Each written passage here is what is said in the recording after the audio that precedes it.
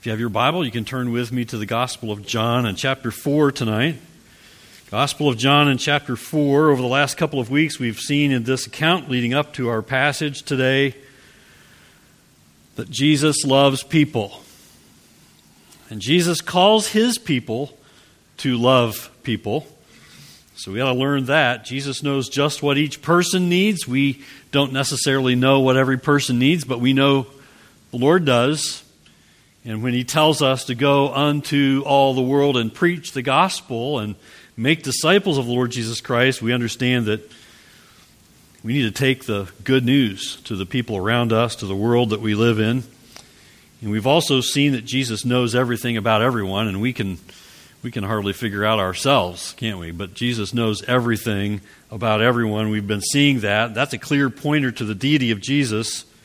Jesus is God in human flesh, and we're repeatedly seeing that truth just as we see it here in verses 27 through 30, which we began looking at this morning. And I want to kind of pick up here on a thread that we started following this morning and go a little deeper. As we arrive at verse 27, Jesus is speaking with this woman at the well, and this woman who's had 5 husbands and is now living with a man who's not her husband, and Jesus has just told her that he's the Messiah. She said, we know that the Messiah is coming. He said, I who speak to you am he. He's the Christ. And just as he does that, let's look at what happens next. Follow along in your copy of God's Word as I read from the English Standard Version, beginning in verse 27, John 4. Just then, his disciples came back, and they marveled that he was talking with a woman, but no one said, what do you seek, or why are you talking with her? So the woman left her water jar and went away into town and said to the people, come, see a man who told me all that I ever did. Can this be the Christ? And look at what the people did in response. They went out of the town and were coming to him. Isn't that incredible? This woman hurries off to town, and she goes and talks to the people that she was avoiding. We noted it this morning. Here's a reminder for us of the deity of Christ. This Samaritan woman's guilt and shame are gone. And we can see it in the fact that in verse 29, we see her quickly heading back into town to find the very people she was avoiding by going to the well outside of town in the middle of the day, which was not the usual time to get your water or the usual place necessarily. And she says, verse 29, come see a man who told me all that I ever did. Well, this woman, before Jesus gently pointed to her sinful lifestyle, she'd been trying to avoid those people. Before Jesus, think of it, God in human flesh, the Word made flesh, spoke and pierced her soul with the truth that made clear the sad and empty state of her life. She'd gone out of her way to avoid the guilt and the shame of her life. She'd gone out of her way to avoid anyone or anything that would remind her of her sad state of life. But when Jesus asked her to go and bring back her husband, which of course he knew she didn't have, he's revealing that he knew about her sinful lifestyle, and now she's finally going to have to face it.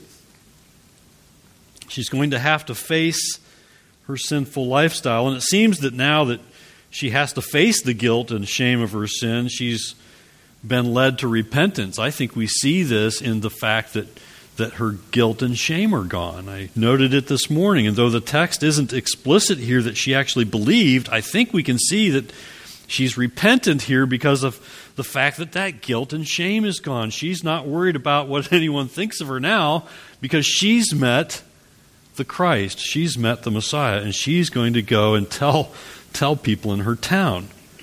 And I said it this morning that some preach today that there's no need for guilt.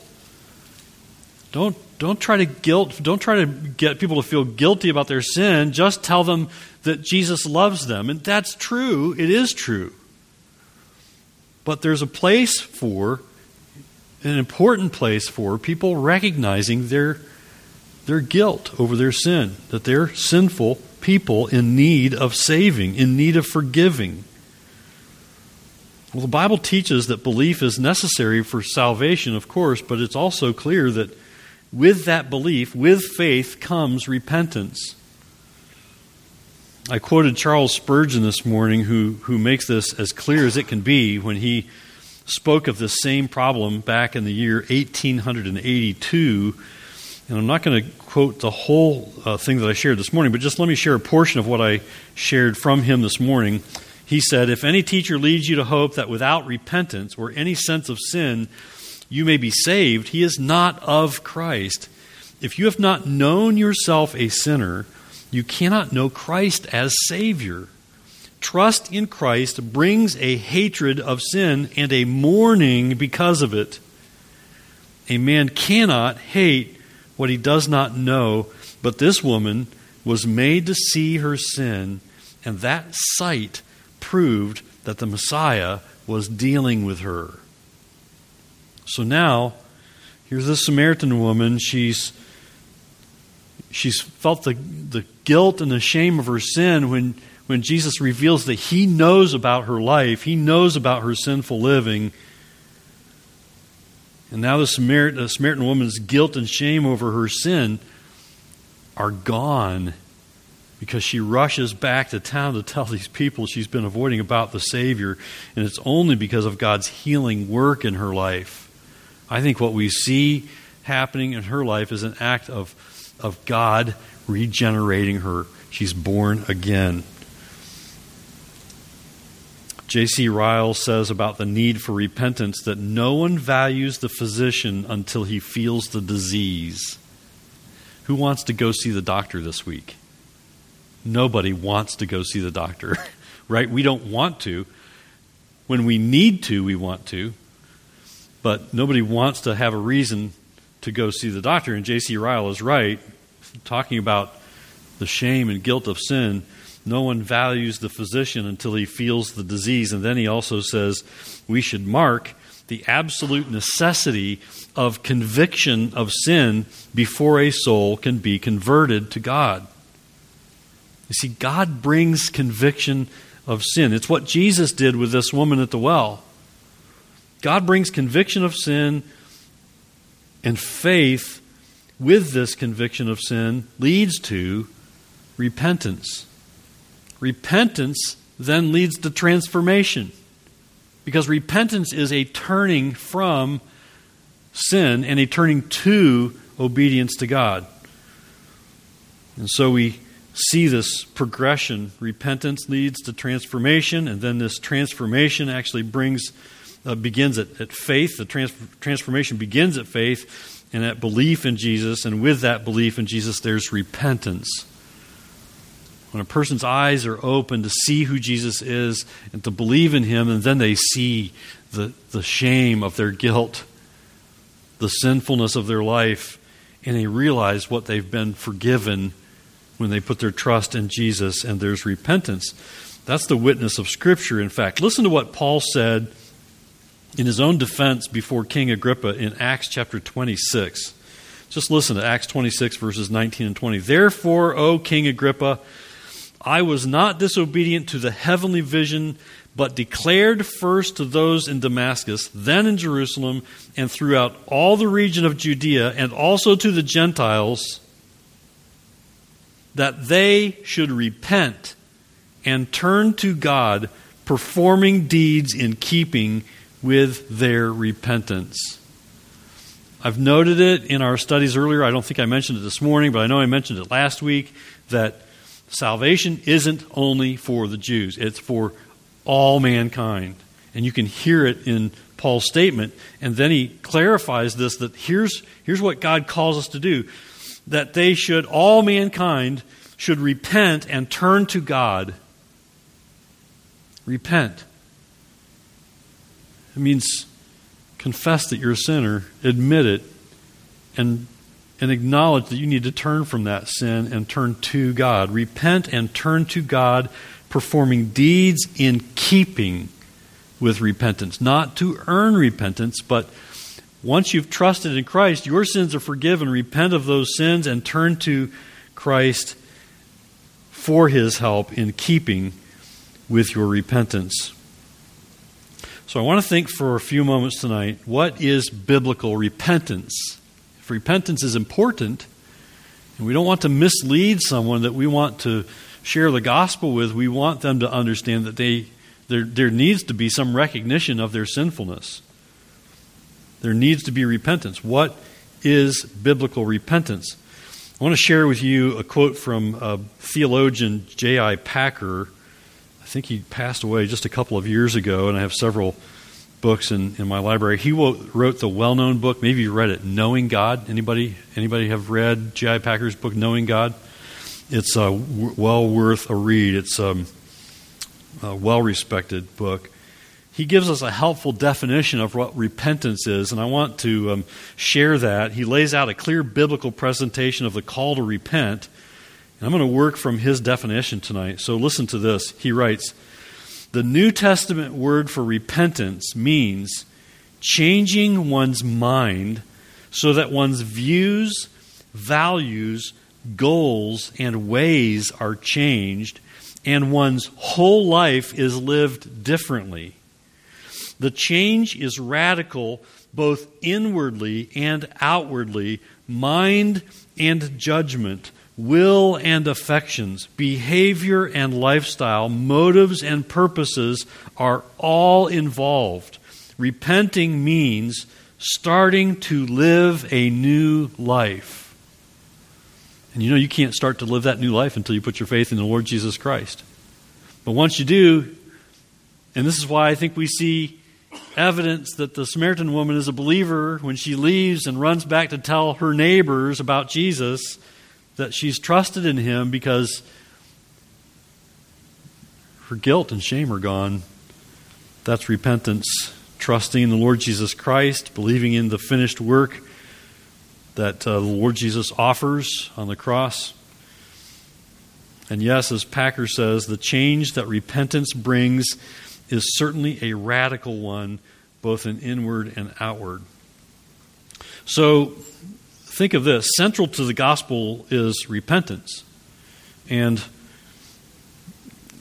central to the gospel in repentance is that the call to repent was the first and most basic, one of the first and most basic calls that we hear John the Baptist declaring. Listen to Matthew 3:2, where we hear John the Baptist. He said this, and you know this passage probably, repent for what? For the kingdom of heaven is at hand. He said, repent.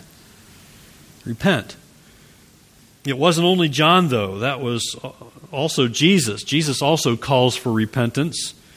Jesus called people to believe in Him and repent. Listen to Matthew 4 and verse 17, where it says, "From that time Jesus began to preach, saying, repent, for the kingdom of heaven is at hand." Sounds like John, doesn't it? John sounds like Jesus. Also, the 12 apostles followed Jesus' example. Here's what Mark 6 and verse 12 says. "So they went out and proclaimed that people should," guess what? "Repent." Peter at Pentecost also called for repentance. Listen to Acts chapter 2 and verse 38, where Peter says, "And Peter said to them, repent and be baptized, every one of you, in the name of Jesus Christ, for the forgiveness of your sins, and you will receive the gift of the Holy Spirit." But he started with repent. Repent. What follows repentance? We see him mention baptism. Baptism, we understand, does not save you. It's what you do out of obedience to signify to those who see you baptized that you are a believer, that you have placed your trust in Jesus Christ, and that repentance has taken place. And so that's what Peter called people to do. Repent and be baptized. Paul also preached repentance. Listen to Acts 17 and verse 30.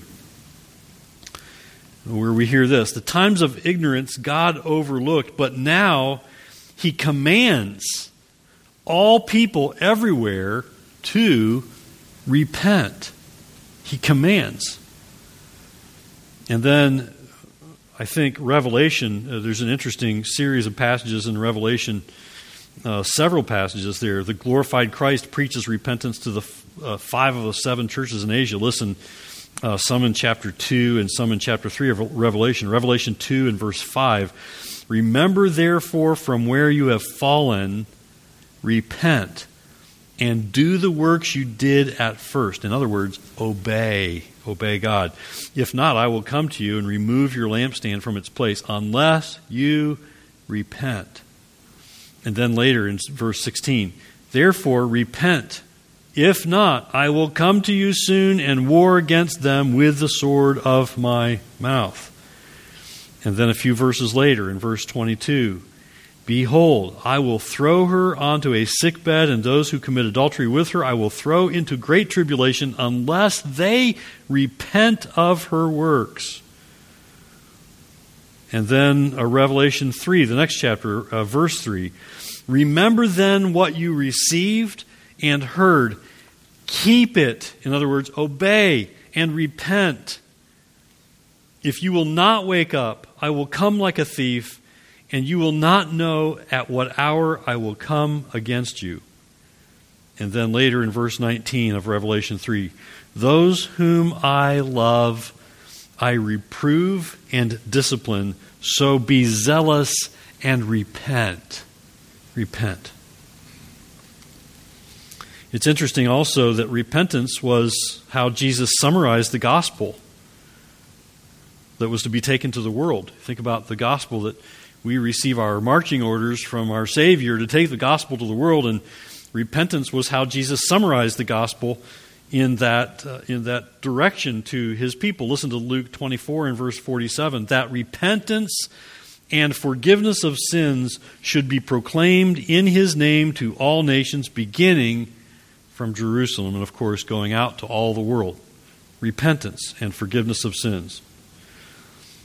You know, this also wasn't just the New Testament either. New Testament teachers and writers of the New Testament, the Old Testament prophets to Israel were also constantly calling people to turn from sin, to turn to God, turn to obedience to God, turn to God from whom they had strayed. And that's repentance. Listen to the words of Jeremiah chapter 23 and verse 22. Jeremiah 23:22. But if they had stood in my counsel, then they would have proclaimed my words to my people, and they would have turned them from their evil way and from the evil of their deeds. That's repentance. Did you hear it? Then they would have turned them from their evil way. That's turning from sin and from the evil of their deeds. And if you're turning from sin, you're turning to obedience to God. And listen to Jeremiah 25. Jeremiah 25, verses 4 and 5. Again, the Old Testament writers called God's people to repentance. You have neither listened nor inclined your ears to hear, although the Lord persistently sent to you all his servants, the prophets, saying, here's what the prophet said, turn now, every one of you, from his evil way and evil deeds, and dwell upon the land that the Lord has given to you, your fathers, and from all of old and forever. You hear that in verse 5? Turn now. Turn from sin. Turn to obedience. Turn now, every one of you, from his evil way and evil deeds. And then these words in Zechariah chapter 1, verses 3 through 6. Therefore, say to them, thus declares the Lord of hosts, return to me, says the Lord of hosts, and I will return to you, says the Lord of hosts. Do not be like your fathers, to whom the former prophets cried out. And here again, this reminder that the prophets called for repentance. The prophets cried out, "Thus says the Lord of hosts, return from your evil ways and from your evil deeds." But they did not hear or pay attention to me, declares the Lord. Your fathers, where are they? And the prophets, do they live forever? But my words and my statutes, which I commanded my servants the prophets, did they not overtake your fathers? So they repented and said, and here's the response of the people when they were called to repentance. So they repented and said, as the Lord of hosts proposed to deal with us for our ways and deeds, so has he dealt with us. They repented. God again and again calls through his prophets, calls through his teachers in the New Testament, those who had authored the New Testament and the Old Testament for us, for repentance. And so what we find in the Scriptures is that repentance is the way to remission of sins, and repentance leads to salvation and restoration of God's favor. God will give you forgiveness. He will give you the gift of forgiveness of sins when there's true repentance. But the opposite is also true. When there are those who refuse to repent, and we could hear it there in those Old Testament passages, when there are those who refuse to repent and turn from their sinful ways, there's only the way that leads to destruction. Listen to Luke chapter 13 and verses 1 through 5. Luke 13. There were some present at that very time who told him about the Galileans whose blood Pilate had mingled with their sacrifices. And he answered them, "Do you think that these Galileans were worse sinners than all the other Galileans because they suffered in this way? No, I tell you. But unless you repent, you will all likewise perish. Or those 18 on whom the tower of Siloam fell and killed them, do you think they were worse offenders than all the others who lived in Jerusalem? No, I tell you. But unless you repent, you will all likewise perish." You see, God calls all mankind to faith in the Lord Jesus Christ, repentance of sin, turning from sin and to obedience to God. I bring you back to J.I. Packer and what he's written about this. He says, repentance is a fruit of faith, which is itself a fruit of regeneration. You see, when God gives you new life, when you're born again, repentance should be present. Repentance of sin. He goes on to say, but in actual life, repentance is inseparable from faith. Being the negative aspect, faith is the positive aspect of turning to Christ as Lord and Savior. The idea that there can be saving faith without repentance, and that one can be justified by embracing Christ as Savior while refusing Him as Lord, is a destructive delusion. True faith acknowledges Christ as what He truly is, our God-appointed King, as well as our God-given priest. And true trust in Him as Savior will express itself in submission to Him as Lord also. To refuse this is to seek justification through an impenitent faith, which is no faith.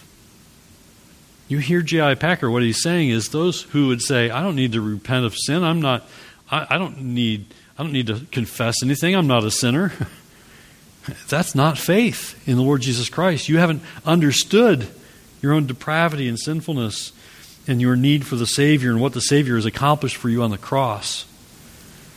And then Packer notes, in repentance, says the Westminster Confession, a sinner, out of the sight and sense not only of the danger, but also of the filthiness and odiousness of his sins, as contrary to the holy nature and the righteous law of God, and upon the apprehension of His mercy in Christ, to such as are penitent, so grieves for and hates his sin as to turn from them all unto God, purposing and endeavoring to walk with him in all ways of his commandments.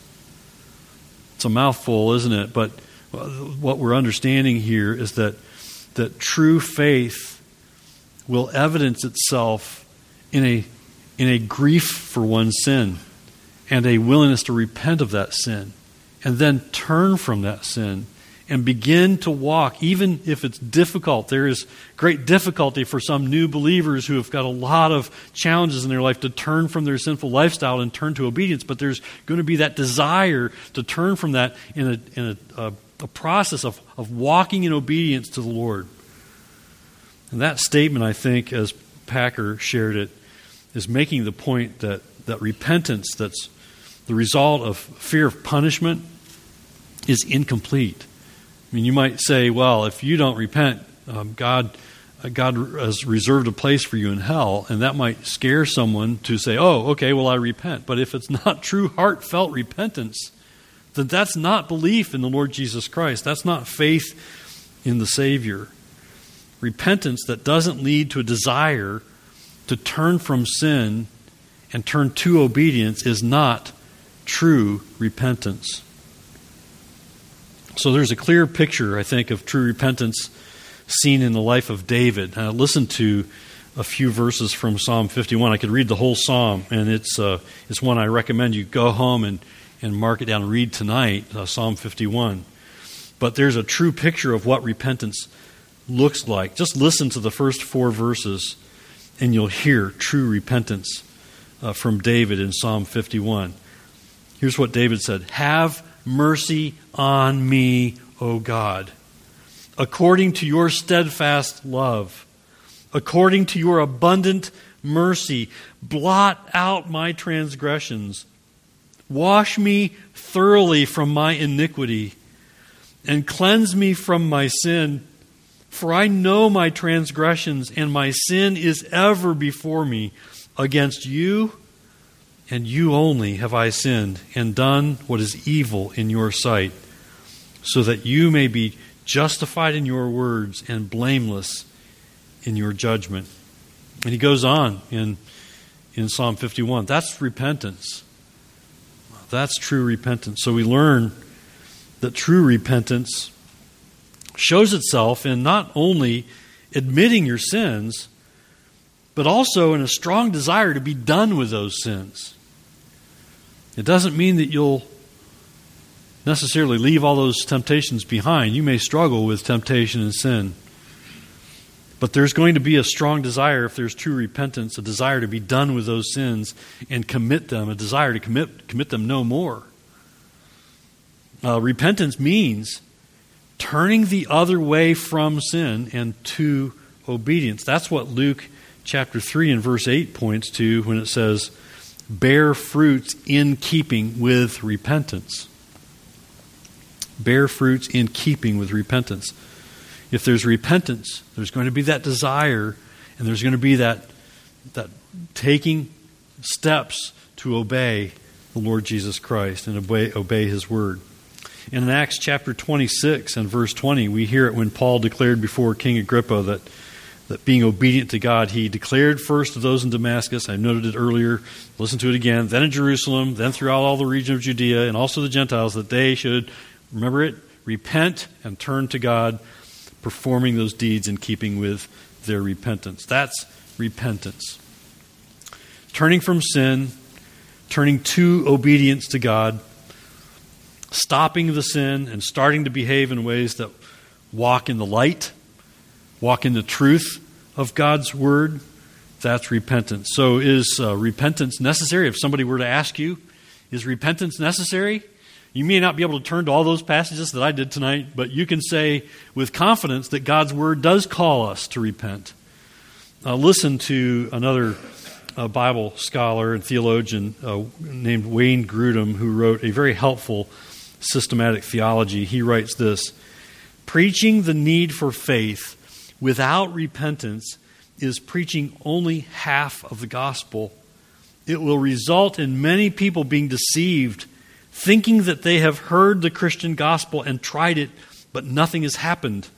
They might even say something like, I accepted Christ as Savior over and over again, and it never worked. Yet they never really did receive Christ as their Savior, for He comes to us in His majesty and invites us to receive Him as He is, the one who deserves to be and demands to be absolute Lord of our lives as well. You see, if you see Jesus as your Lord and Savior, you will willingly submit to Him. You will willingly repent of your sinful ways and then begin to take steps of obedience. Is repentance necessary for salvation? God's Word says that it is. And you heard it again and again tonight from the Gospel writers, the Old Testament writers, throughout God's Word, people being called to repent and turn from their sinful ways. And this is what we should be praying for as a church, I think, as we think about people who need the Lord. We ought to be praying that God would lift the blinders from their eyes, that they would understand who the Savior is and their own sinful state and their need for forgiveness, and that only Jesus gives that forgiveness, that they might turn to Him in faith, and that they might realize their need for repentance, that their eyes would be open. We ought to pray that way. I can think of several people I pray for often, pray that God would open their eyes to see who Jesus is and believe in Him. That they'd be sorrowful over their sin and their rebelliousness against God. And for all of us who have trusted in Jesus Christ, we ought to be thankful for God's patience with us, and probably many people who've gone before us who prayed for us, that our eyes would be open to see who Jesus is, to believe in Him, to come to a point of repentance. What a precious gift from God that is. And what a precious message we have to share with the world. And may God help us share that message. May these words and may God's Word tonight be an encouragement to us and a challenge to us this week.